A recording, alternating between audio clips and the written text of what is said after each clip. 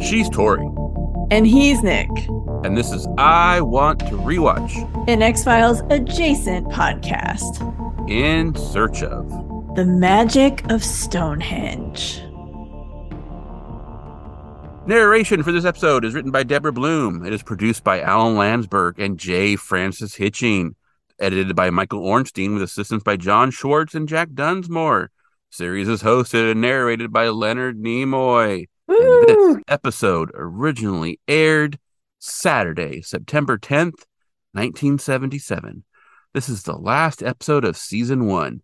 But with the universe, as with life, endings seem to merge with beginnings. Mm-hmm. And 16 years later on this date, the X-Files would debut. Woo! Yay! X-Files Day. And then 19 years later, we would come back from a 3.5-month hiatus and put out an episode on Amelia Earhart. So, yep, it all goes in a circle. It's all a circle, people. It's all a circle. So the narration opens and Nimoy says, "Thousands of years ago, a great work was begun on a barren landscape. The people behind the project erected a ring of colossal stones according to precise calculations. When the job was finished, a complex machine stood in the middle of no place. Then they disappeared. But the monument is almost intact. It is called Stonehenge. The glow of ancient knowledge has faded, but a strange power still seems to linger over the stones. It beckons some men to worship and others to search for the magic of Stonehenge." Dun, dun, dun, dun. Opening credits. And then he continues, "The architects are unknown. The purpose has been forgotten. But for many, the magic of Stonehenge is still fresh." In search of the magic of Stonehenge. Whoa! Woo! Theory and conjecture, blah, blah, blah. This narration, it's not that great. I don't know if Deborah Bloom got pushback from her Massacre of Easter Island narration that was super over the top and she overcorrected or what, but like people behind the project, and when the job was finished, the complex machine stood in the middle of no place. Like I even typed nowhere and had to correct it because I know the place. It's kind of bland. I mean, this is Stonehenge. It'd be like rock and roll. Ugh, come on. Boom.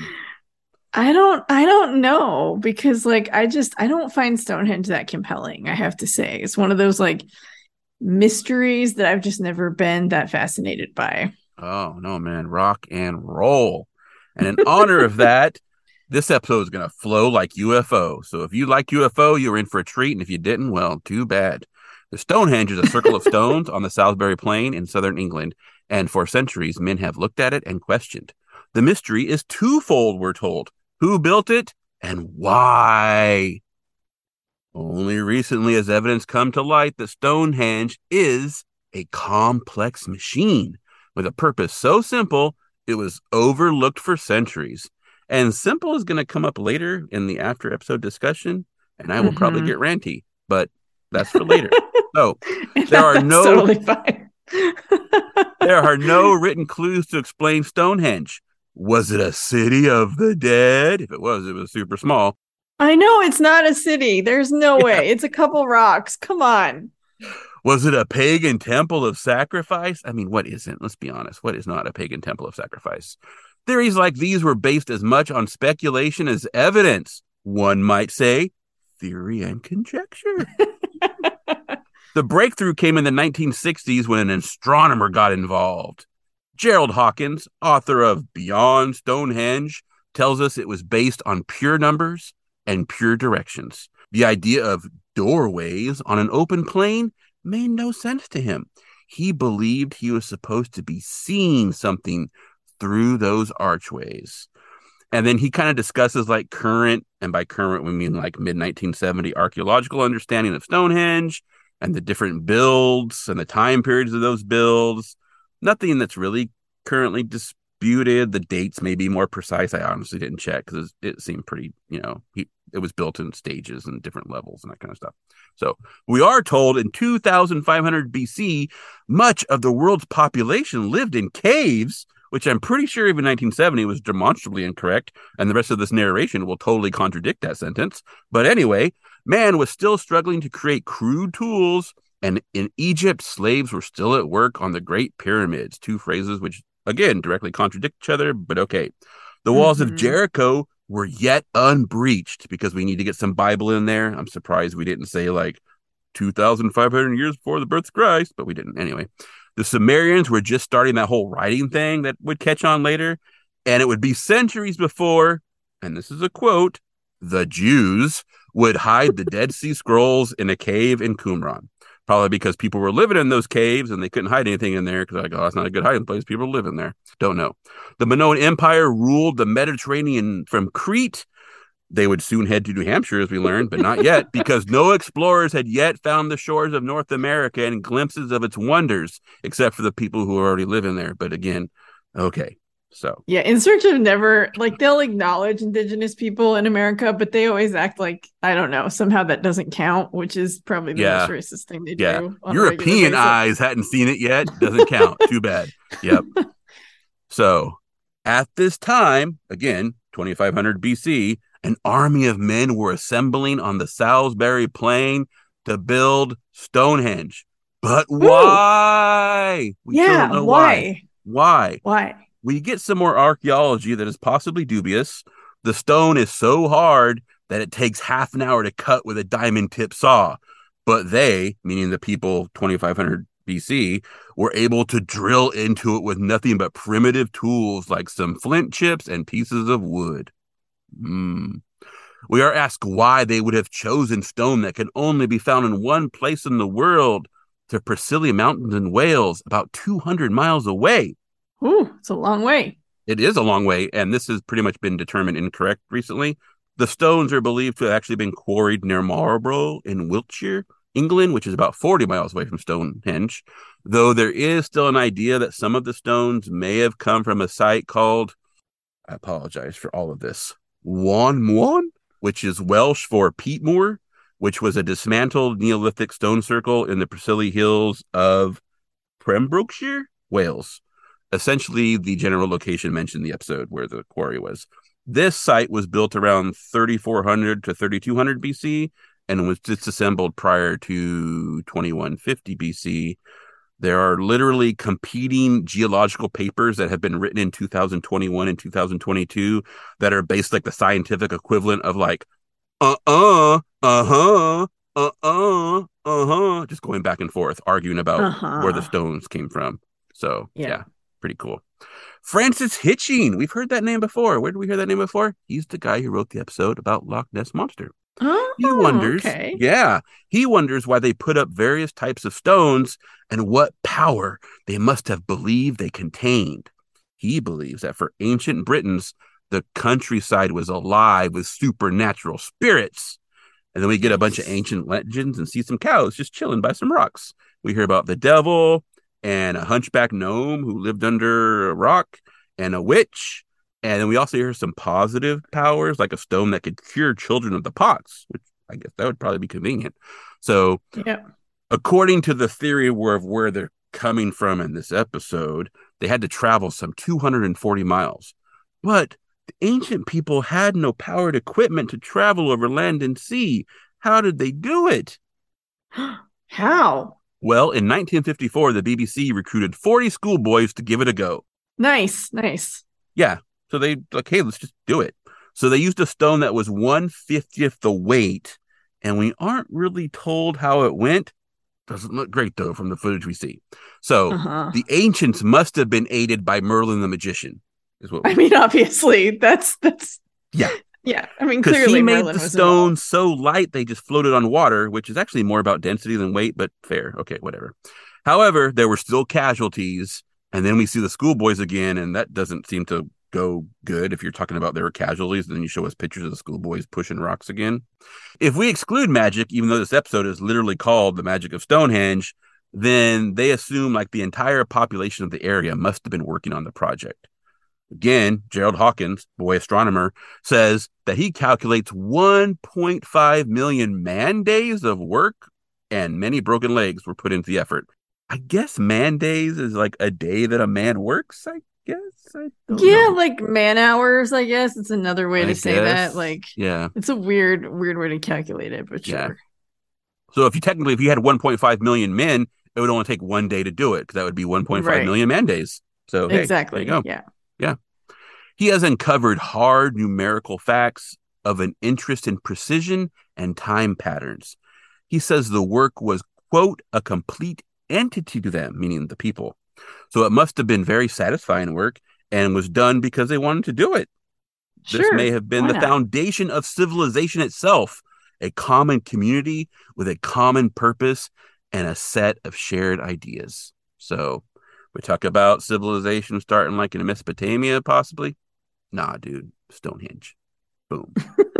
Then Leonard Nimoy tells us the designers of Stonehenge, which he calls Stonehengers and is kind of funny, and I'm going to use it later, but we keep saying Stonehengers, could not have inspired an army of workers unless the people were. Held in the spell of a great, perhaps even magical idea.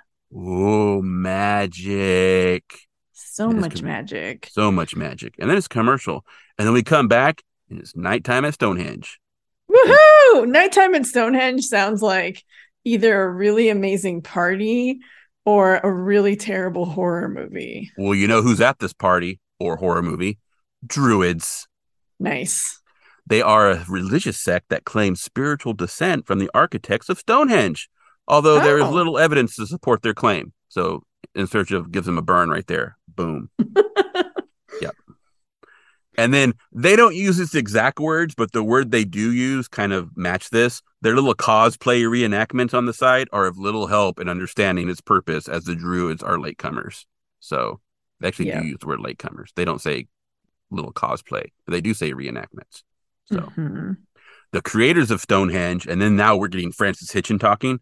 So he says that it came about prior to written language, and yet they had a mathematical, geometrical, and astronomical knowledge that seems, quote, quite beyond the conception of primitive and barbarian people.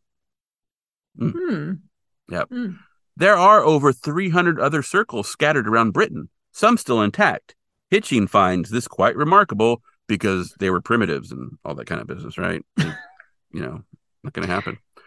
Yeah, this idea that people in the past could not like conceive of or like, I don't know, come up with things, it just always drives me crazy. Yeah. Cannot maybe keep records of something just because they couldn't write language. We're not able to like keep track of things like the rising of the sun and all that kind of stuff. Yeah. Right. He mentions Alexander Thom, who lived from 1894 to 1985, who was a Scottish engineer and is the person who almost single handedly categorized Britain's stone circles and monuments. He was possibly the first to suggest an astronomical purpose for many of the sites. So it wasn't Mr. Hawkins, it was actually this dude. Hitchings then goes into ley lines, which are lines of Mm-hmm. cosmic energy that crisscross Britain and other places, with the stone circles possibly being focal points of the energy. Ooh, Oh. ooh. We're told that fortresses were built upon mountains to absorb their power, and that monks built churches over pagan sites, I guess, to absorb pagan energy, which would be weird for churches, but more likely just to like crush pagan rituals and make them still come to the same place because that's how churches work. Hitching says that some sites have anomalies in the Earth's magnetic field around them that may be the secret to the power of these megaliths. And then we have to remember that Hitching, when we met him last time, we talked about him, he is an author, dowser, journalist, and filmmaker. So he's all Mm-hmm. about energy. If Hitchings is right, magic may have actually been electromagnetic energy. He says that Mm. maybe ancient people could tap this power for healing and, and this is literally what he says, and like some animals today, for telepathy and navigation. I was not aware that animals were using telepathy nowadays, but Oh apparently yeah. they are. My cats do it all the time. Yeah. And so I kind of came up with the idea that megalithic sites are kind of like the tin cans and ley lines are the string because, Yeah, they okay. connect. That's a good metaphor. Yeah, it's kind of like ESP going through plants a little bit too, like, like the big Mm-hmm. networks. So, yeah. And then we get a quote.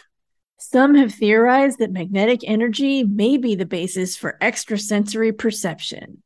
If this is true, perhaps the Stonehengers used their psychic energy on a level never achieved since. Set by the people of Tiwanaku who destroyed themselves with psychic warfare. Of course, we knew about Yeah, that. obviously. Yeah, Yeah. we learned about that from Karen. Yeah. Stonehenge was the center of this psychic network, by the way, in case you were wondering. Gerald Hawking says that as a quantitative scientist, he saw a fundamental pattern that intrigued him and reached his brain and mind. So he's apparently a dualist, believes in mind brain separation. He was able to go back in time to 2000 BC with math and watch the sunrise and moonrise and planets and stars. And he was able to use computers to quickly show that the pattern of Stonehenge matched the pattern of the sky. He says, in this way, what was a temple also served a purpose as a way to reach out to the stars. And I'm not sure I'm totally on board with Hawkins, but he gets credit for that also. Come up later. The heel stone that aligns to sunrise in midsummer is the most dramatic of these earth and sky alignments.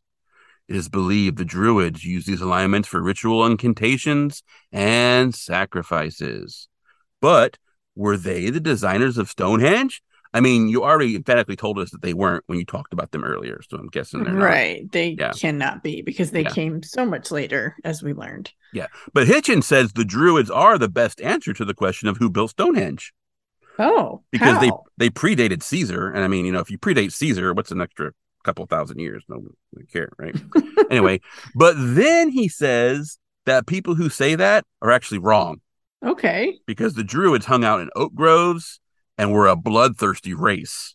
That's not what I've heard about the Druids, but okay. Yeah, Caesar said they hung people up in baskets and burned them alive, but they Ooh. were expert astronomers, so they got that going for them.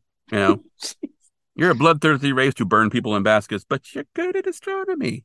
All right. Yeah. Way to So, find the positives. yeah. So, if not the Druids, who did design Stonehenge? Because we are then told that experts like Hitchens don't believe the Druids designed Stonehenge, which is good to know because you wouldn't actually have gleaned that information from listening to Hitchens himself. So, I mean, I guess it's in there. When he's talking, I almost was like, he's saying what can be.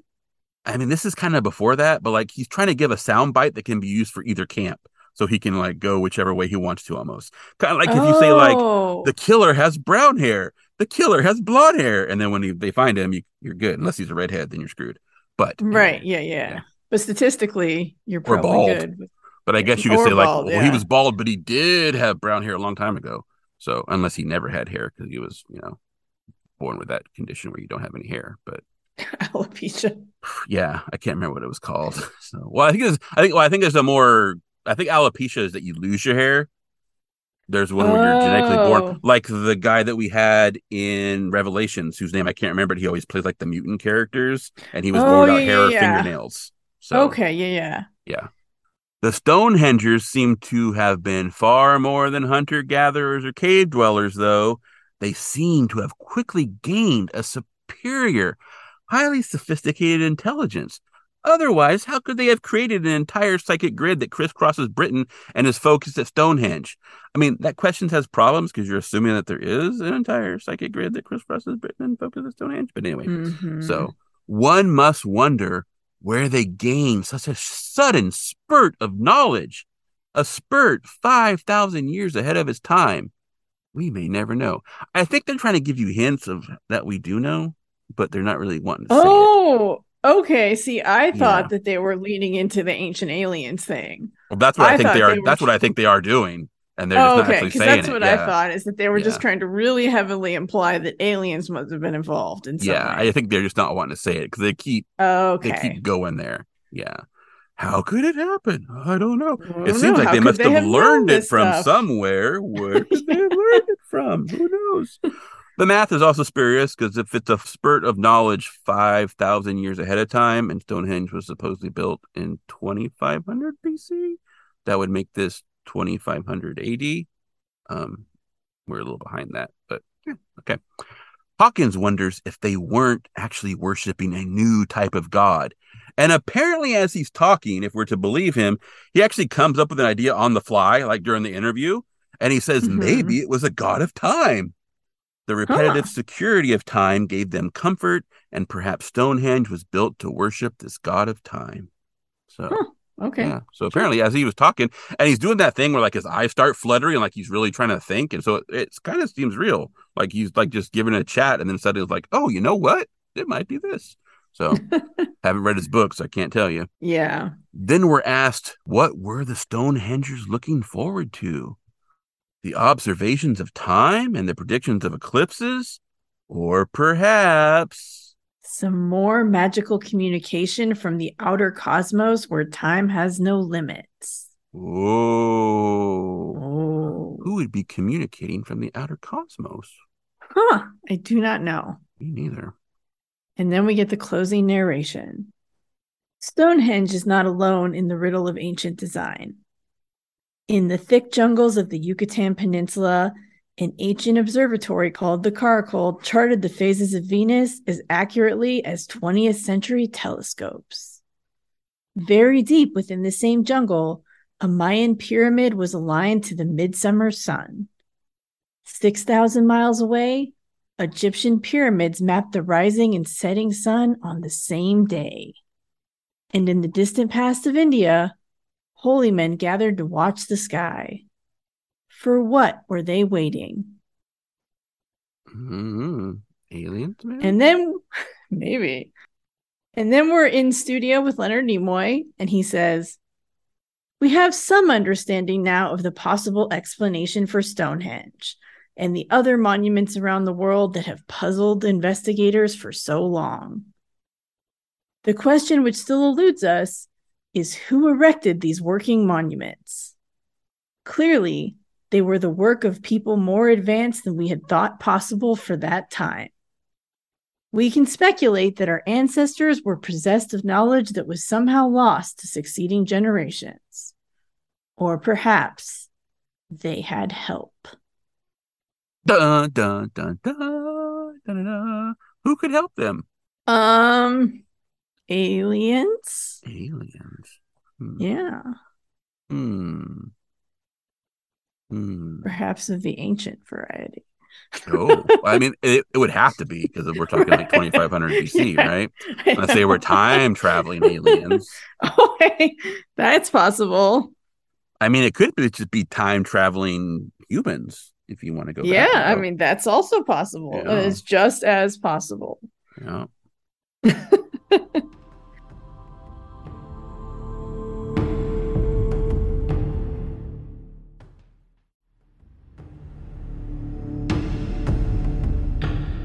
So, because Stonehenge was built on what had been a burial site that was built 500 years before Stonehenge was built, some people now think that it was just a monument of remembrance. There's an article in the New York Times that I linked in the show notes. I think Nick is going to take issue with this, but basically, this professor at University College of London, his name is Mike Parker Pearson. He has made some Stonehenge related discoveries, including the Durriton Walls settlement, which is a settlement that was nearby and probably is where the people who were building Stonehenge like stayed or lived. Mm-hmm. He says that Stonehenge was built at a time of drastic population decline and dispersal. So he thinks that there were few, if any, villages, and society was trying to create a sense of unity and collaboration among his members. So, because Stonehenge was built on an ancient cemetery, he thinks it was a monument of remembrance and an expression of unity that pulled people together in pursuit of a common endeavor. And then he says, people don't want it to be that simple as an explanation. Yeah. So Pearson's name did come up in the battle of papers that is going on. Yes. I think he is actually on the Stones Came from Wales group, but I Okay. do not know for sure because there's a bunch of people with the names that start with P involved in this, and he's got double P because he's a Parker Pearson. So Mm-hmm. I don't remember, but yeah. So and what he's saying, I have no problem with what he's saying. Like probably true, but the whole like, but people don't want it to be that simple. It's not that it's simple, it's that is in again, I'm gonna use the word that I used last episode. It's kind of boring. And it's not that it's Mhm. boring, it's just this thing that I mm, I have this pet peeve that really irritates me about scientists. It comes Mhm. up, and it came up a lot in the late '90s with Jack Horner. Oh, yes. Alan Grant is based on, and big Mhm. arguments about the T Rex. And actually, Jack Horner was stationed out of the museum at Bozeman, Montana, where I was actually going to school for film at the time. Oh, cool. So, well, not at the time Jurassic Park came out, but a little bit later. But Right. I didn't go there for that. I went there for something else. Basically, because I read Zen and the Art of Mortals called Maintenance as a kid and really wanted to go to Bozeman, Montana. That's another whole another Sure. story. Anyway, so I wanted to go to Bozeman, Montana because of dinosaurs. So, okay, yeah, because they had the museum there. Yeah, I also saw Carrot Top in concert in Bozeman, Montana. Oh, nice. He came to the campus and did a show. It was yeah, it was pretty good, honestly. So the big debate with that was whether T Rexes were hunters or scavengers. And they were just going, I honestly, at this point, don't even remember which one. I just lost kind of respect for Jack Horner, which is kind of not, I mean, he's done a lot of stuff, but like being involved in that argument, because both sides, it was like, no, he's a scavenger. No, he's a hunter. And like, you can be both. We see that in Mhm. wildlife today. Like, get over like, I need it to be my idea or nothing. Like the whole like monument of remembrance, that's fine. But it also happens to be an astronomical calendar and Right. maybe a location that holds cosmic power. Who knows? But like it could be more than one thing, but it's always like, oh no, it's not that anymore. It's got to be this. And it just bugs the crap out of me. It's like, Yeah. you know, so like, and I don't want to discount anyone's expertise because obviously, like, been doing work there, this Pearson guy, and so or anyone's work that they're actually like doing the work. But it just seems to me like sometimes you get caught up in your own theories that you feel the need to exclude other theories, even if they don't really like Mhm. affect yours or like discount it, like they could work in harmony with it. But it's still like, well, that's someone else's idea. I don't want to include it. And Right. then specifically about this New York Times article, it's talking about science, but it's in their art and design section. So probably not assigning the best writer for the situation. And this writer lumps astronomical calendar in with Gaia's vulva and ancient aliens. Like he just lumps all of them Yeah. together. And it was like, I think there was yeah. someone who mentioned it looks like a vulva, and I was like, Yeah, okay. they started the article with that with like in Yeah. whatever it was, someone wrote about how it looks like a vulva. And that's like Gaia's And birth basically canal for that, the planet or something. And yeah, it's like, exactly, that the planet was birthed through it or something, which I was going to make a note about and I forgot. no. And it's Just like, because I thought it was funny. and that's fine if you want to talk about like the weird, like people have said this and people have said, but like he also lumps like, or it was an astronomical calendar, like in the same group. And you're like, okay, but it is like, that's a different thing. Like you can't just treat all things equal. So that part of me too. Yeah. New York Times has a history of doing that, of like just assigning people who shouldn't be writing things to things, especially more recently. This article is actually from earlier this year, I believe, I think, or was it last year? I forget what the date was now. So, but yeah. Anyway, that's my little ranty bit about things being simple and then things having an also because they Hmm. can't have an also. And Yeah, no, I agree. and honestly, we're never gonna know what because we don't have writing. We can I make mean, you're guesses. never going to know. I'm building a time machine right now, so I can go back and Okay. find out. Okay, and show them how to build it. So Well, I guess I better learn how to build with stones. yeah. Better Well, learn some actually, stone the masonry knowing how to before I go do it back. isn't the hard part. It's the weight is the hard part. So you just need to get some anti-grav stuff, and you'll be fine. Okay, Yeah, cool. yeah. Gotcha. Because as Yeah, long no, as you I'll put be little, I I'm crude. I like to call them little nipples, but I don't know what the actual name is. But they have the little bits on the top of each stone, and then the ones that go on the top have little divots carved into them, and so they rest there, so they're not going to fall off. Yeah, yeah. There's actually one standing stone that doesn't have the top anymore, and you actually see the little nipple on top. A little So groove, yeah. yeah. So Gerald Hawkins. boy astronomer, I'd like to call him, just as a callback to the Night Stalker. He was chairman of Boston University's Department of Astronomy from 1957 to 1969 and was a researcher at the Harvard Smithsonian Center for Astrophysics. He was born in England, which explains the accent, but he moved to the US in 1954. And then, in addition to Stonehenge, he also turned his astronomy and computer knowledge to the Nazca lines in Peru and crop circles in Britain. So, in addition to Stonehenge Decoded, which he wrote in 1965, he also wrote Splendor in the Sky in 1961, Meteors, Comets, and Meteorites in 1964, The Life of a Star in 1965, Beyond Stonehenge in 1973, which is the one that is referenced in this episode, but his Stonehenge Decoded was actually written before that. Mind Step to the Cosmos in 1983, and Stonehenge, Earth and Sky in 2004, which was published posthumously because he died in May of 2003 from a heart attack. So, Aw. but he died doing something he enjoyed. He was enjoying he was flying remote control planes. That was one of his new hobbies that he was doing, and he died while he was doing that. So, Okay. yeah. So I guess if you're gonna go while you're doing something you love. So, I guess so. yeah. I mean, it's nice not to have that suddenness, but it's also nice to not have a lingering death, I think. So if you can find that nice point of where like you can take care of some business and then just have it happen, that's cool.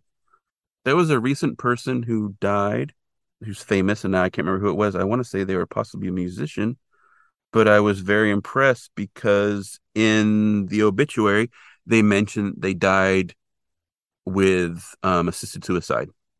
So they were very Oh. old, but they did that to, and I was very impressed that they actually mentioned that in the news. And now I wish I could remember who it was, um, Mm. but I forget. So Yeah. I don't know who that is. yeah, but I was impressed when I heard it that they actually mentioned it in the news story of their passing.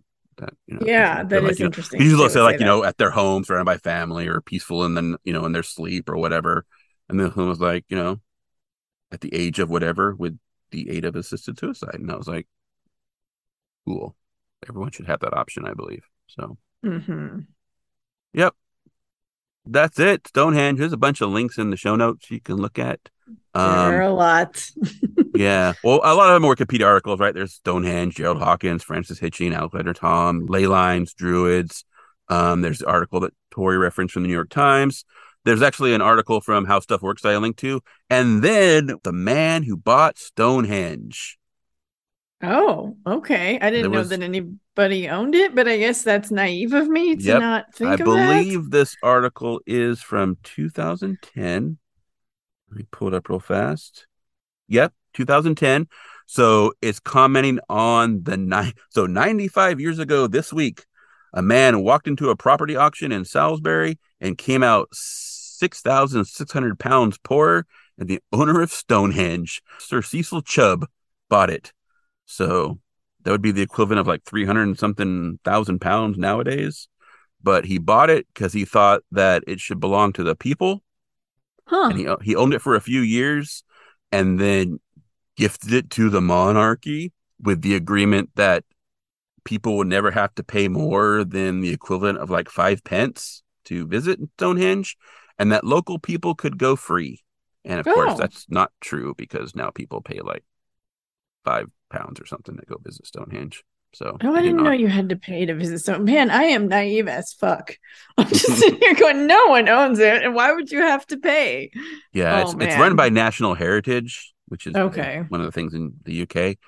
But yeah, I guess you have to Kind of like a like national park. I guess we pay to go to national parks all the time. So I guess you have to pay for the upkeep and stuff. I yeah, guess I that don't know how makes they do that because sense. if you look at it, and you can actually see this in the episode as well if you're watching the In Search of episode, or if I don't honestly, if you've seen any footage of Stonehenge, you've probably seen there is like a highway that run. I mean, it's like a 2-lane highway. I think it's the Yeah. A303. It runs right next to it, and it's been an issue recently because of pollution and just taking the Okay. stones Yeah. because like carbon monoxide, Yeah, carbon no, I can see dioxide, that. all that kind of stuff. So yeah, but you can see it in the 1970s that it's the same road. There's like you see cars going right in the background. You can see cars going by as they're talking about Stonehenge. So Well, I guess if you want to you can see it from there, but if you really want to get up close and personal. yeah, So, yep, someone bought it and then gave it to I guess at the time it was probably King. I don't remember I when Queen do not Victoria know. died. I don't remember. So, I do not have a strong grasp on the history of the British monarchy. yeah. Oh, I guess it wouldn't have been Queen Victoria because that would have been 95 years. That would have been like 1915 in 2010. So, yeah, I don't think she lived that long. So, I know Queen Elizabeth's not that old or wasn't that old. So, Mm-hmm. yep. That's Stonehenge. Rock and roll. Boom. Yay. Yeah, it's just one of those things that I used to see on like mystery segments or the History Channel, and I've just never been that intrigued by it. I don't know why. Doesn't scratch that itch for me. I'm pretty sure Stonehenge is where Rasputin tried to call forth a demon and then Hellboy appeared elsewhere. So, Oh, okay. I yeah. didn't know that Rasputin was involved in Hellboy. Yeah, he was. I've never read Hellboy, so I don't know. Yep. I thought you were going to tell me something really cool about the real Rasputin. I was going to be like, holy shit, he tried to summon a demon at Stonehenge. That's amazing. I mean, you never know. So, I mean, probably I not. wouldn't doubt it. Probably not. But Probably not, but if you told me that, I would believe it. So, especially because this would have been in the 1940s when he was working with the Nazis. So, uh, you know, yeah, all probably not. right. Anyway, let's end this nonsense. Thank you for listening to season 1 of In Search of. Yeah, There are more seasons, so never fear. there are. We say goodbye to the first season of In Search of and Leonard Nimoy and look forward to the second season. We hope that you enjoy these enough that when the time comes, those of you who were Patreon supporters will want to rejoin Patreon Mm-hmm. because we refunded the 1 month that we stopped. And then I asked everyone to please cancel their membership so I didn't have to keep doing it every month. And everyone did. So thank you. And then maybe some new people are listening and might want to get that. So links are always Yeah. in the show notes. You can go to Linktree, has the links for all that stuff. Obviously, don't sign up for Patreon now because right now everything is out in the feed. But like I Well, said, except for Kolchak and Scooby Doo. So if you're except really for desperate, Kolchak and Scooby Doo. Yeah. So there if is you're stuff really you could desperate to listen to. hear more stuff from us in the meantime and you want to subscribe for a month or two just to listen to that, you definitely can. Well, It's and still our there. UFO quadrilogy, right? Oh, and the movies. Yeah, we talk Yeah. about Paul, we talk about oh, I'm blanking Did on all we do the four or movies. five? We did the UFO incident.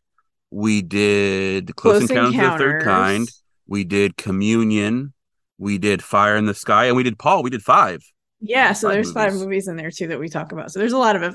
There is still bonus content there, and if you do want to pay for it, you absolutely can. And then we'll obviously be putting more on. You can subscribe for a little bit, get that stuff, unsubscribe, and resubscribe when we start putting new stuff on. Or Yeah. you could wait till we put new stuff on and then listen to all the back catalog too. Yep. The movies actually are in the Anchor subscription, but the other stuff is not because I just have not got around to loading that yet. That is a plan, but I just haven't done it. So Mm-hmm. I want them to be equal. That would make sense. Yeah. But yeah, enough of that. Pfft, you guys don't give a shit. Let's get out of here. All right, bye. I I want. want to rewatch. I'm doing it, Tori. Once I find the Sorry, have credits, it. because I scrolled up too far. I want to rewatch was hosted by Tori and Nick and recorded in collaboration with Black Cat. Those are my kitties, Frank and Sam. And Orange Tuxedo. Those are Tori's kitties, Billy and Locke. Studios. We both have studios. We Mine's a do. closet. I think Tori's is their living room. It works, whatever. So Yep, it's the living room for now. I do have a big walk-in closet that I may. I don't know. It's full of stuff, so at this point, that's not happening. Episode production, design, and editing is by Lazy Ann Productions. Our music is Dark Science by David Hillowitz, and The Truth is What We Make of It by The Agrarians. this is where you can find our X-Files episodes and most of our X-Files adjacent bonus episodes for now, which cover television and films that are, you guessed it, X-Files adjacent. That's why we call them X-Files adjacent episodes, because they're X-Files adjacent. If you like them, you can tell a friend and get them hooked, and then they'll sign up for Patreon, and then Tori and I won't be so damn poor. So, boom. Thank you. Speaking of which, be sure to join us next time. And together we'll try to figure out if the truth is still out there. It's all magic. The truth is what we make of it.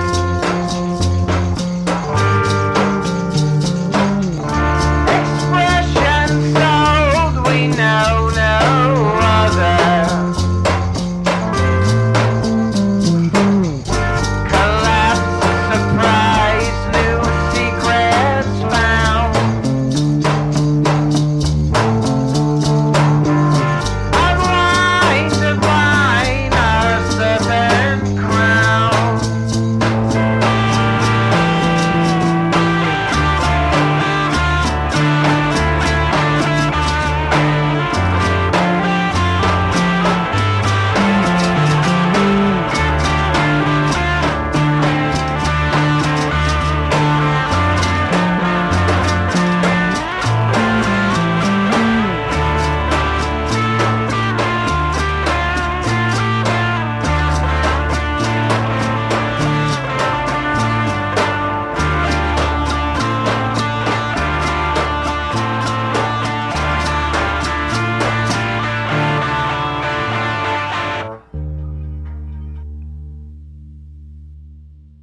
I make it hard for you. I am sorry, but That's okay. I'm trying to match you, but that's fine. Yeah. All right. We're done. all right. Bye.